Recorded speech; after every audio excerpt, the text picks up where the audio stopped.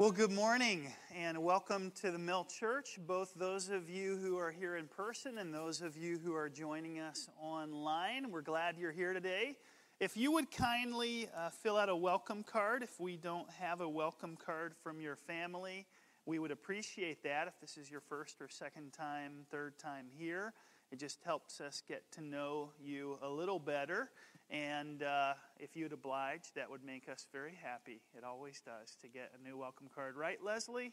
My admin assistant is saying, yes, it does. So awesome. Well, hey, this is the year of 52 stories. And every week we're having a different attender at the Mill Church share a story of God's faithfulness. Today's story is going to be shared by Marshall Lehman. Would you give Marshall a warm welcome this morning as he comes to share a story?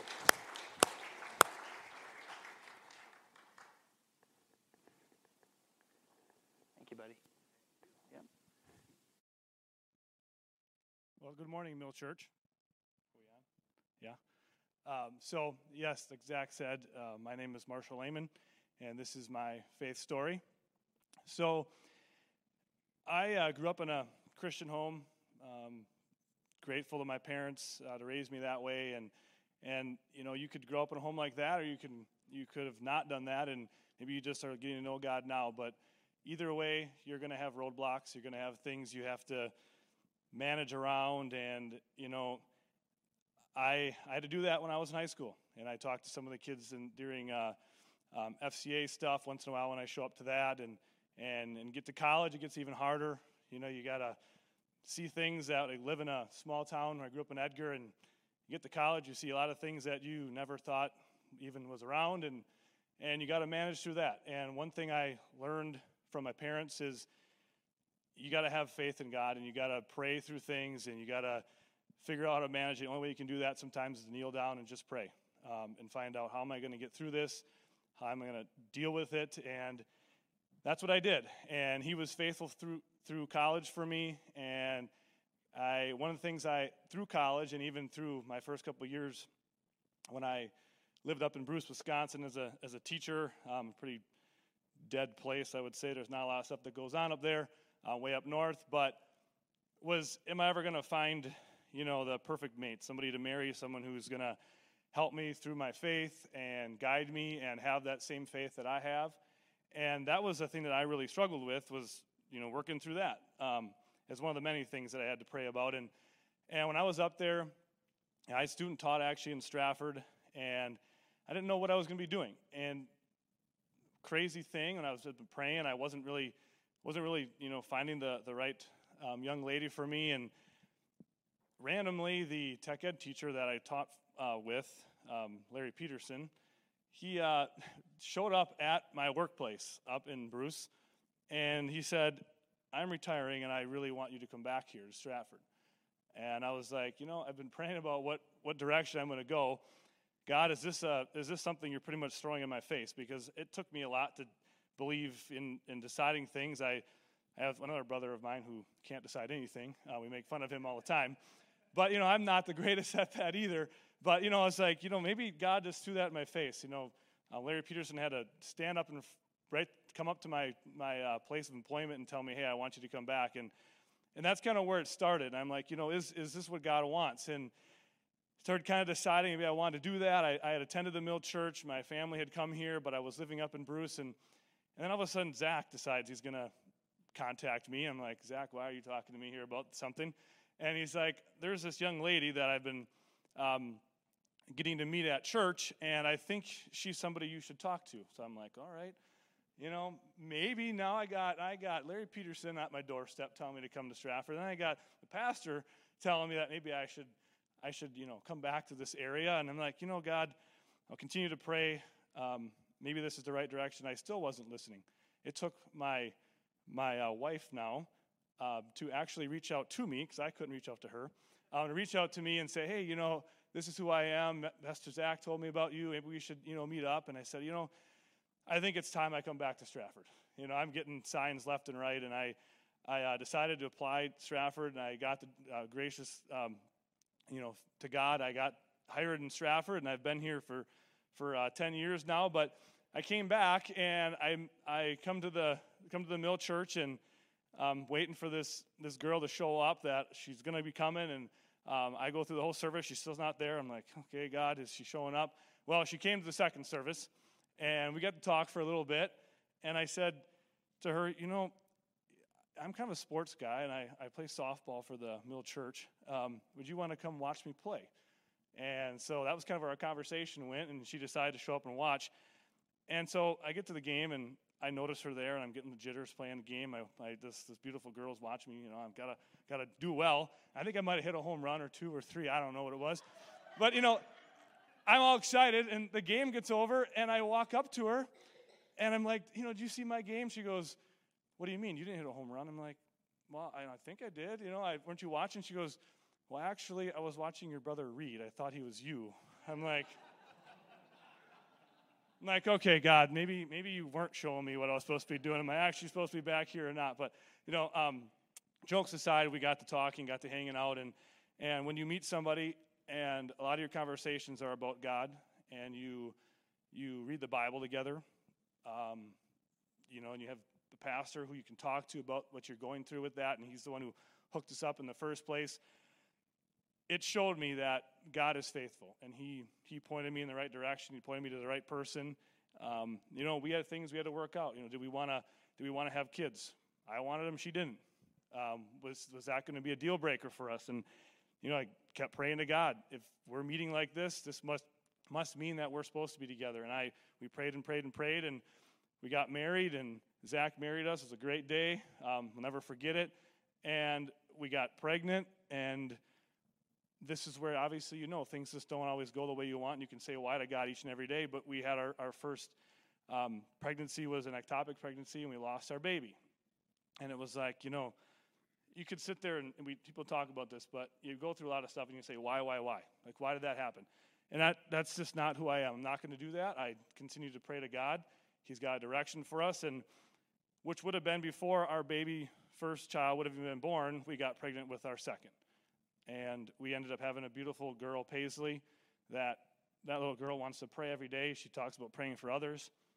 And it just tells me right away, that sometimes you don't know what direction God has for you, but you continue to trust in him. You bow down, you go on your knees, and you pray, and he's got a plan. He's got a plan for you. And I actually read this is kind of the end of my story, but I watched a movie this week called I Still Believe. I don't know if anybody saw it or not. It's the story of Jeremy Camp, his life story, true story of what he had to deal with, and he's a Christian singer, for those that know him. And it's just, I still believe.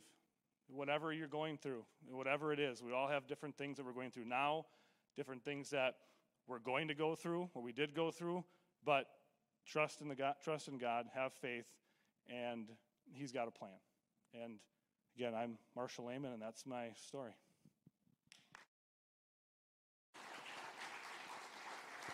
Thanks, man. Appreciate you sharing. Yeah.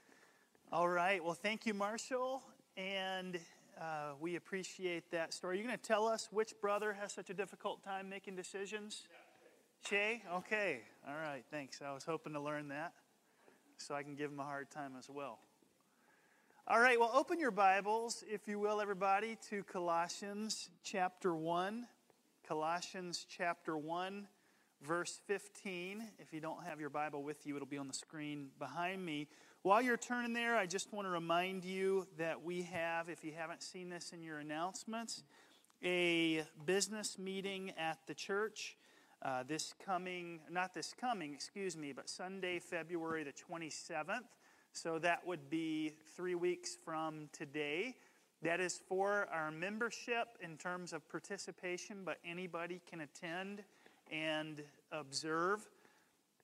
It's a pretty standard annual business meeting this year in that we're going to share with you the last year's church budget, where we fell on that, this upcoming year's budget, where we're going with visionary ideas for the Mill Church.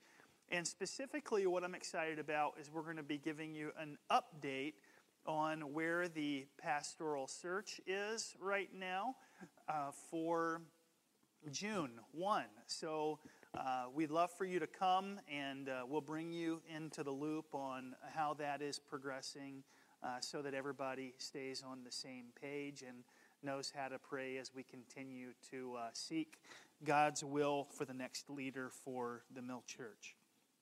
So we're in a study in the book of Colossians, and the Apostle Paul is a pastor to pastors. He is writing from prison to a newly planted church. Imagine me getting thrown into prison in Stratford. I know that's hard to imagine because there is no prison in Stratford. Do we even have a jail cell in Stratford? One jail cell? Does anybody know? Ken, you know, right? Do we have a... No, I'm just teasing. I don't know if we do or don't, but just imagine, just let your mind go there for a second, being thrown into a jail cell in Stratford, me, for preaching the gospel. And imagine me sending an encouraging letter to Andy and Stacy Ramus, who we prayed for on this stage several weeks ago, who are the pastors of a brand new church in the Arpin, Bethel area called Bluff View. I've never been to that church on a Sunday morning. I haven't met all of their people in person, but I care about them. I care about Andy and Stacy. That is what Paul is doing to the church at Colossae. He's in prison. He has not been to the church, but he's praying for them. He's heard stories about what God's doing there, and he sends them a communication. He sends them a letter. Yes, they had couriers in the day. For those of you who are unaware and who are attending this morning, a letter is like a really long text message, except you write it with what's called a pencil. Okay, you familiar with one of these items? A pencil. And so that's what a letter is, and you write it, of course, on a really thin piece of wood called paper. Some even use a really fancy hieroglyphic called cursive. Okay, it's ancient. So I know this is deep this morning, so if you're taking notes in your note app on your phone, don't forget what letters are, pens and paper. Are you guys awake this morning? That was the best jokes I've got for this morning, so if you didn't think that's funny, this is only going to go downhill from here, okay? Paul says the dead in Christ will rise first. I think that was referring to our 8:30 crowd. Right? I love you all, but sometimes you're kind of a decaf bunch. So, Paul's going to answer the question, who is Jesus? Who is Jesus today? And next week, we're going to get into a really dense part of this letter. And this is only chapter 1 still. So please keep in mind, Paul was not a fan of Jesus before his conversion. He hated Christians, in fact. He was an Orthodox Jew. Paul sanctioned the death of Christians, including Stephen, the very first Christian martyr. And then Paul has this experience with Jesus Christ where Jesus confronts him, radically so. Paul becomes a believer, and then he becomes a pastor, and eventually a pastor of pastors. And this benefited him nothing whatsoever. This didn't help Paul's life. It cost him his reputation in the Jewish community. It cost him his income. It cost him his freedom. It cost him his home. Not many people today can say that they have been shipwrecked. The Apostle Paul was shipwrecked. He was snake bitten. Not many people can say they were snake bitten. He was beaten. Not many people can say they were beaten. He was stoned. Not many people can say that they were stoned. And he suffered greatly for his connection to Jesus Christ. I was just thinking, my buddy Tim, my neighbor across the street when I was growing up, threw a rock and hit me in the head. So I actually have been stoned at one point in time, but not to this degree. So Paul has no reason whatsoever to tell us what's not true. Let me say that again. Paul has no reason, no motivation whatsoever to tell us what's not true. Paul has no reason, because it doesn't benefit him in any way. So if you're taking notes this morning, there's a few big truths that we're going to learn about Jesus. And I'm going to ask you please to stand with me, and we're going to read a few verses aloud, beginning in verse 15. You guys ready? Let's read. He is the image of the invisible God, the firstborn of all creation. For by him all things were created, in heaven and on earth, visible and invisible, whether thrones or dominions or rulers or authorities. All things were created through him and for him. And he is before all things, and in him all things hold together. And he is the head of the body, the church. He is the beginning, the firstborn from the dead, that in everything he might be preeminent. For in him all the fullness of God was pleased to dwell, and through him to reconcile to himself all things, whether on earth or in heaven, making peace by the blood of his cross. And you, who once were alienated and hostile in mind, doing evil deeds, he has now reconciled in his body of flesh by his death, in order to present you holy and blameless and above reproach before him. If indeed you continue in the faith, stable and steadfast, not shifting from the hope of the gospel that you heard, which has been proclaimed in all creation under heaven, and of which I, Paul, became a minister. You may be seated.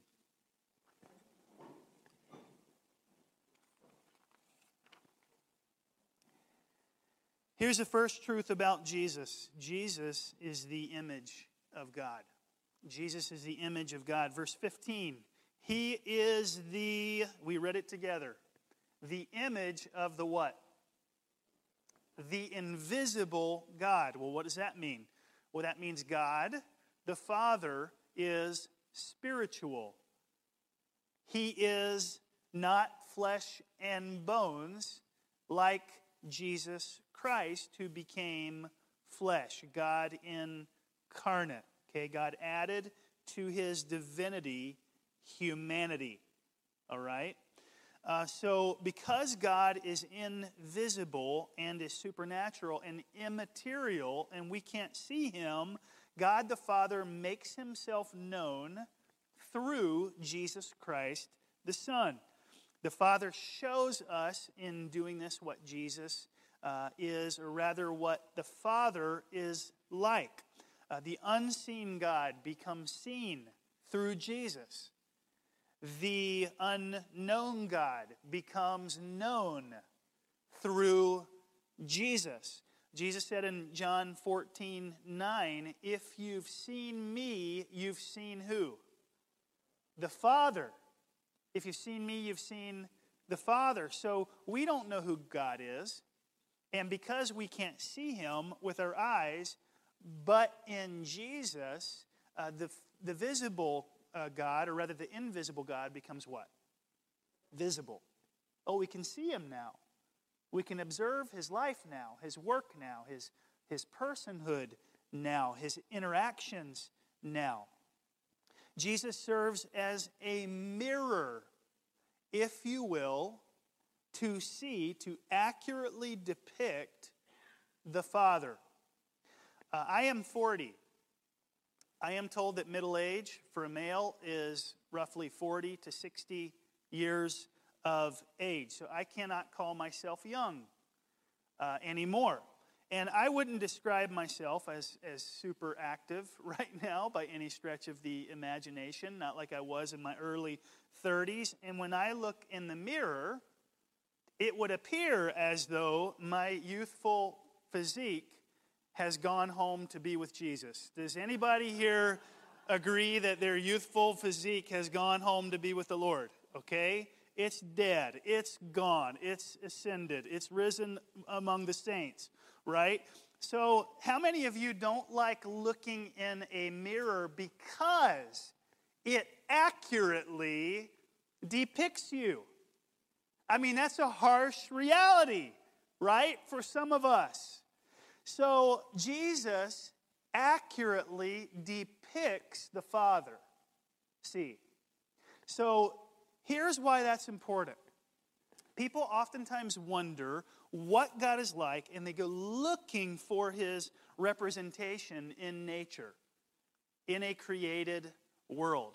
And you can learn some things about God in His creation, that's for certain, that's for sure, by observing it, by watching nature. But wouldn't you agree that it's hard to conclude objectively that God is personal and that He loves us and that He's holy and that He sent the Father, His Son, Jesus, to die for us simply by watching the waves in the ocean, simply by seeing the Lake Superior shoreline, simply by observing a beautiful field of soybeans in the fall?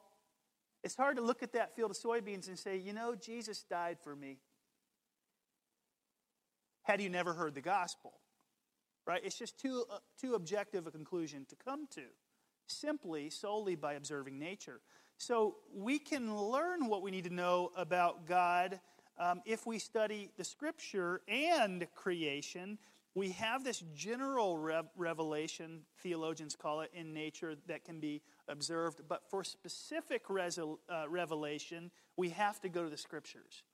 We have to read about Jesus' life. And so this is where spirituality of all kinds tries to fill in the gaps. When it says, you know, nature doesn't quite give me enough information, so let's develop some speculation. Let's develop some philosophy, some sociology. Let's say, here's what God might be like. How many of you are glad we don't have to guess what God might be like? We can read the Bible. We can observe the life of Jesus. We know what God the Father is like by reading about His Son. So we don't need shrines. We don't need temples. We don't need icons.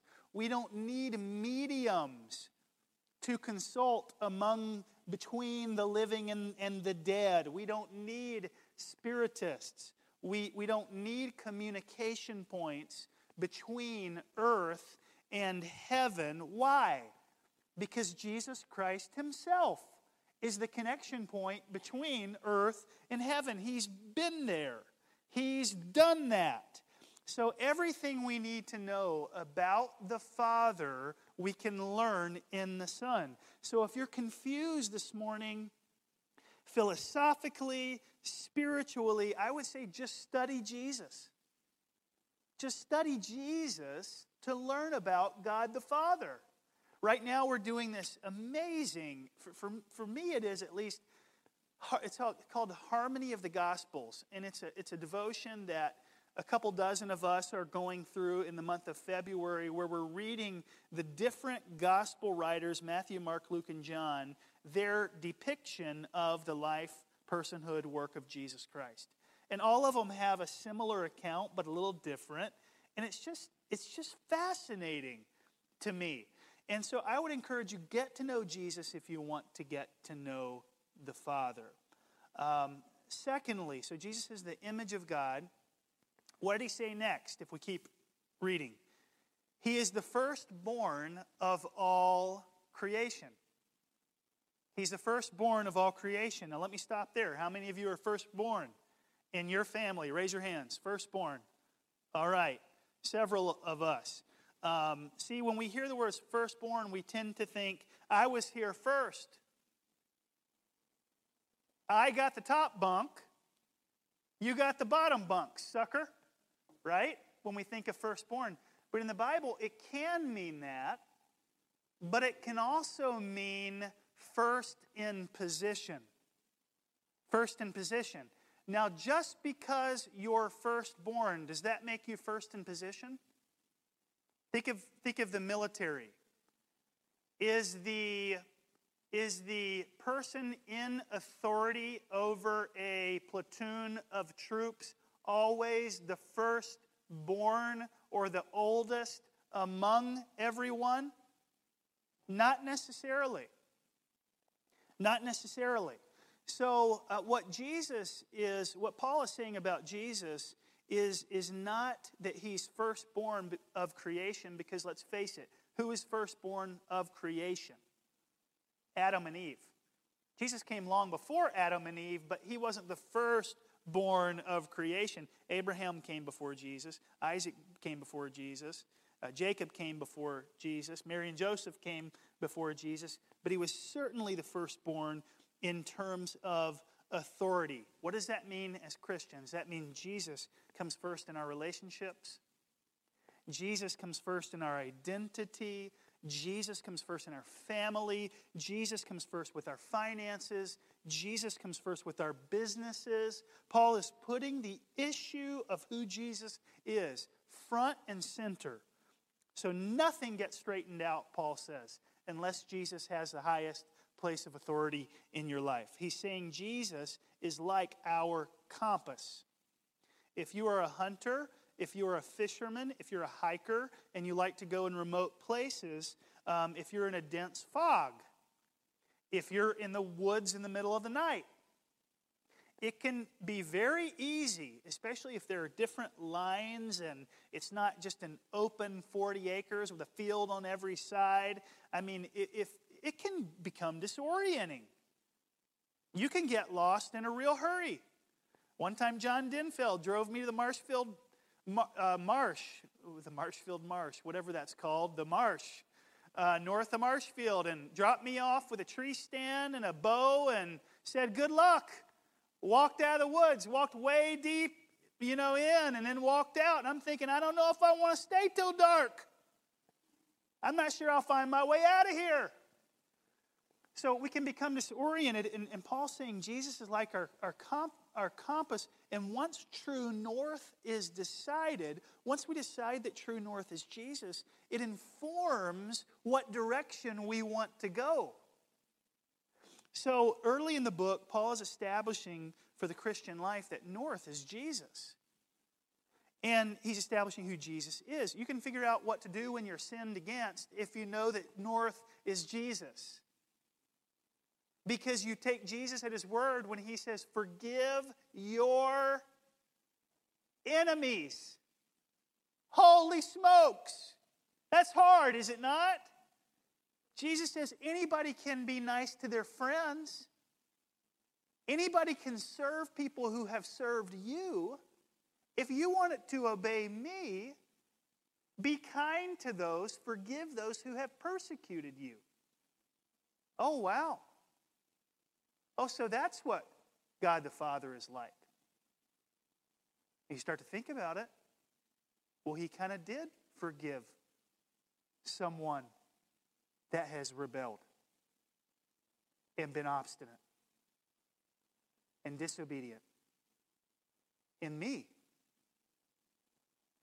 before I trusted in him. So, gosh, should we or shouldn't we give to the poor? Well, Jesus said, the mirror reflection of God, Jesus said, give your coat and your shirt, your cloak and your tunic, too. How do we raise all these crazy kids? Well, let's see what the Bible says. How do I go to work without killing my boss? Well, gosh, let's see what the Bible says.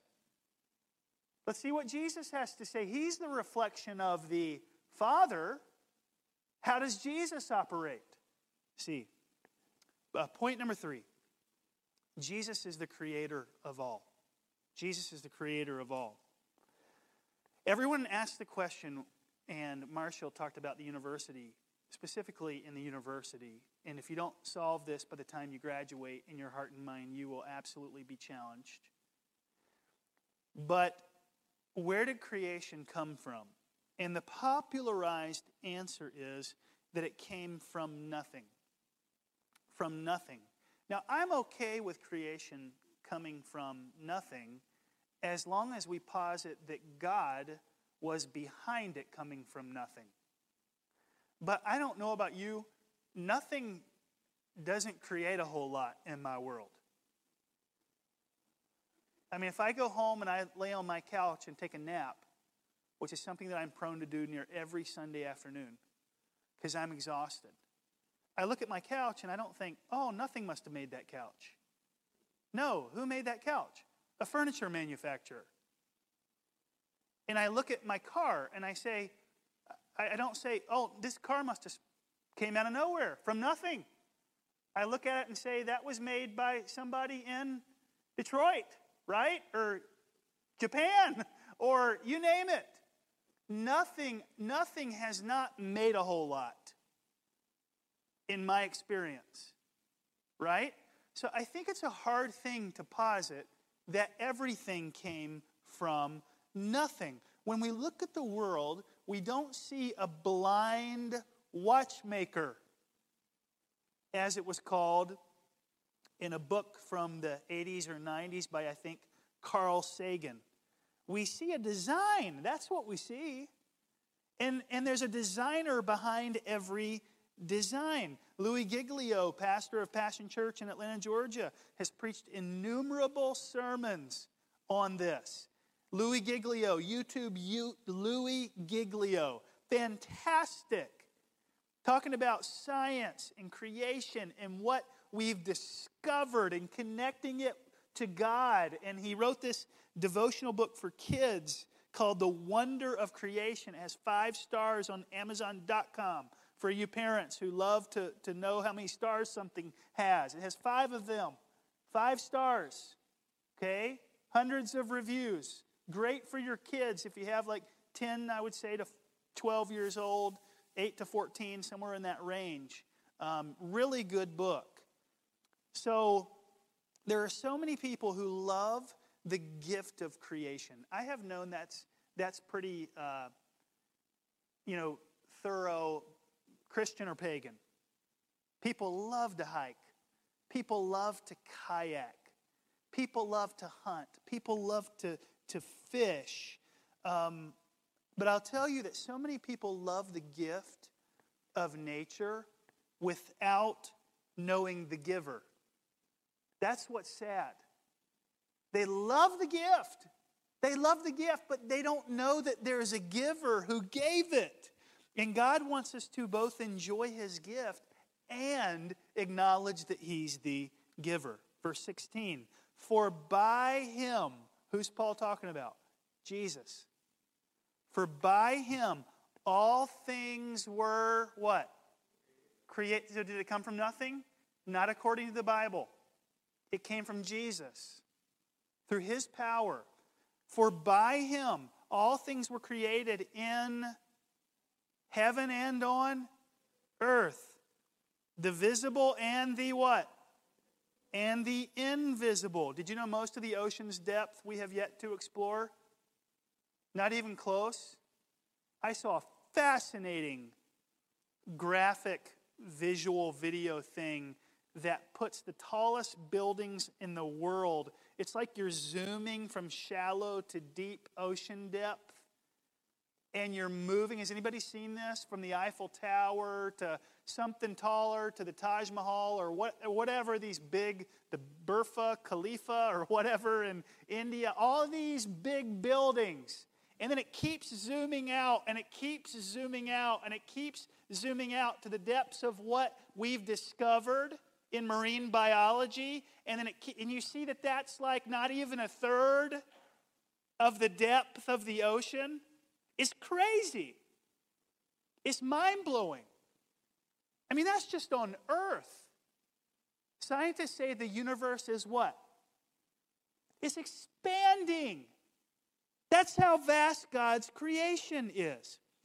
So by Him, Paul's talking about Jesus. All things were created in heaven and on earth, visible and invisible, whether thrones or dominions or rulers or authorities. All things were created through Jesus and for who? And for Jesus. For his pleasure. For his enjoyment. Paul is trying to get us to understand that Jesus created all that we see and touch. And Jesus created all that we do not see and do not touch. In central Wisconsin, we have the most beautiful sunsets. I'm convinced. I'm a big fan. Incredible sunsets. And we have a mountain called Rib. Have you ever heard of it? Rib Mountain. I use that word loosely, the word mountain. In my mind, I didn't name it, but I would have called it like Rib Itty Bitty Hill. But somebody decided it should have the name Rib Mountain. How many of you know if you can hike to the top of something in 45 minutes and with no water, it ain't a mountain, okay? It's not a mountain. But we call it Rib Mountain, but it's still beautiful. In the fall, it's just stunning. And the soil we have here, it's just so rich. And the water is clean, except in the flowage, where it's green. But most years, it's clean. It's great. And what's your point, Pastor? My point is that the world is unbelievable and glorious and gorgeous. And God made the colors, and God made the hues, and God made the brilliance, and the contrast, and the life, and the shape, including our physical bodies, which we do things with and create and work with our hands and play with our legs, chase balls around, contact sport. All of that is a gift from God. And God gave us the invisible and immaterial too. Paul reminds us, hey, our emotions are a gift from God. They're under Jesus. The angels are under Jesus. The fallen angels, the demons, are under Jesus. He's the creator of it all. It belongs to him, and it will give an account to him. In fact, everyone in the history of creation, material and immaterial, including all angels and demons, will one day stand before a throne,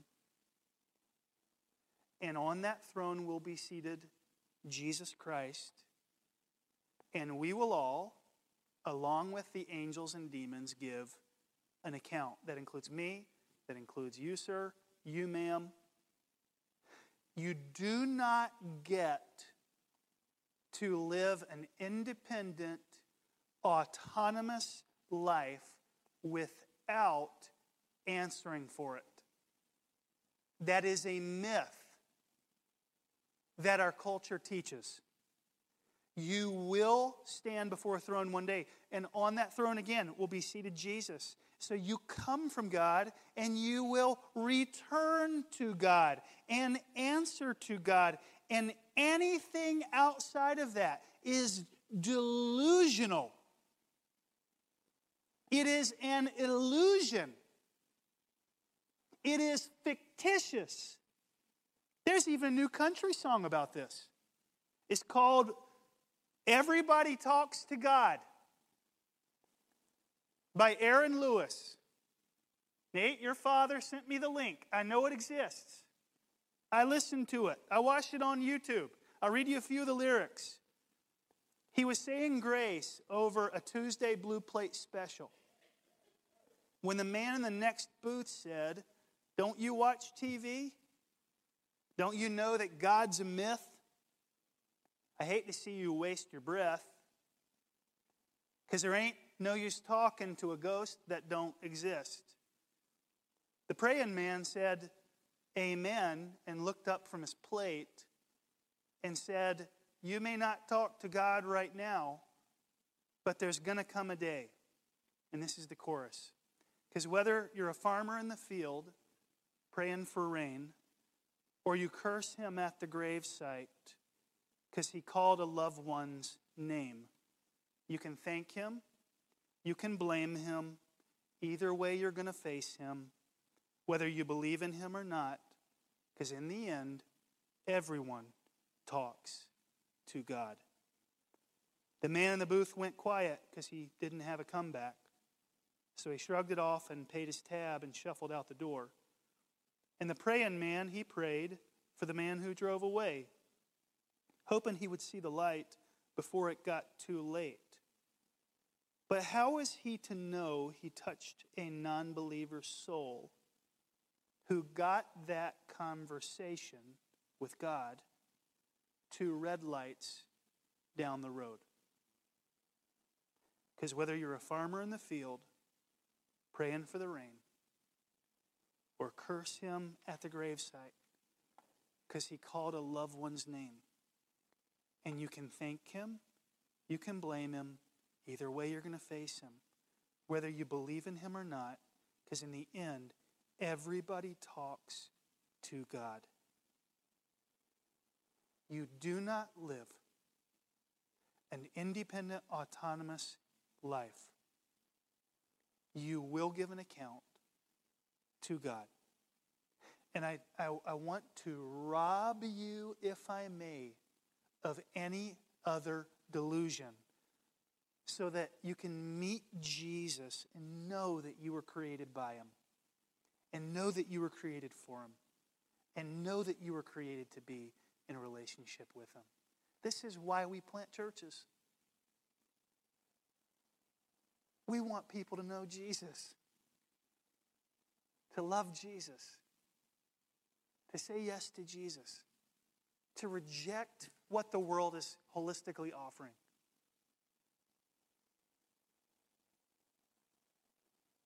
Would you bow your head? Anybody here say, I'd like to meet Jesus now before I meet him later? I just love to become a Christian. Love to meet with God now, to develop a relationship with him, a friendship with him. If that's you and you would say that for the first time today, would you just look up and lock eyes with me so I know who you are? Anybody here today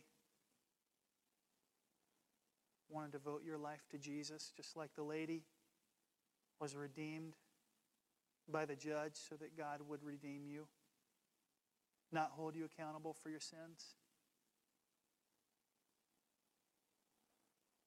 Well, Heavenly Father, I thank you that it would seem that everyone here acknowledges you now and bows now.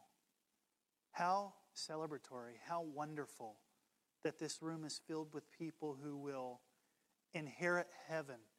And Lord, I pray as it would seem that we are all people of faith in here together, that you would compel us to a greater degree of sacrifice and mission on your behalf. Lord, that our lives would be structured in such a way that true north is you. In Jesus' name, amen.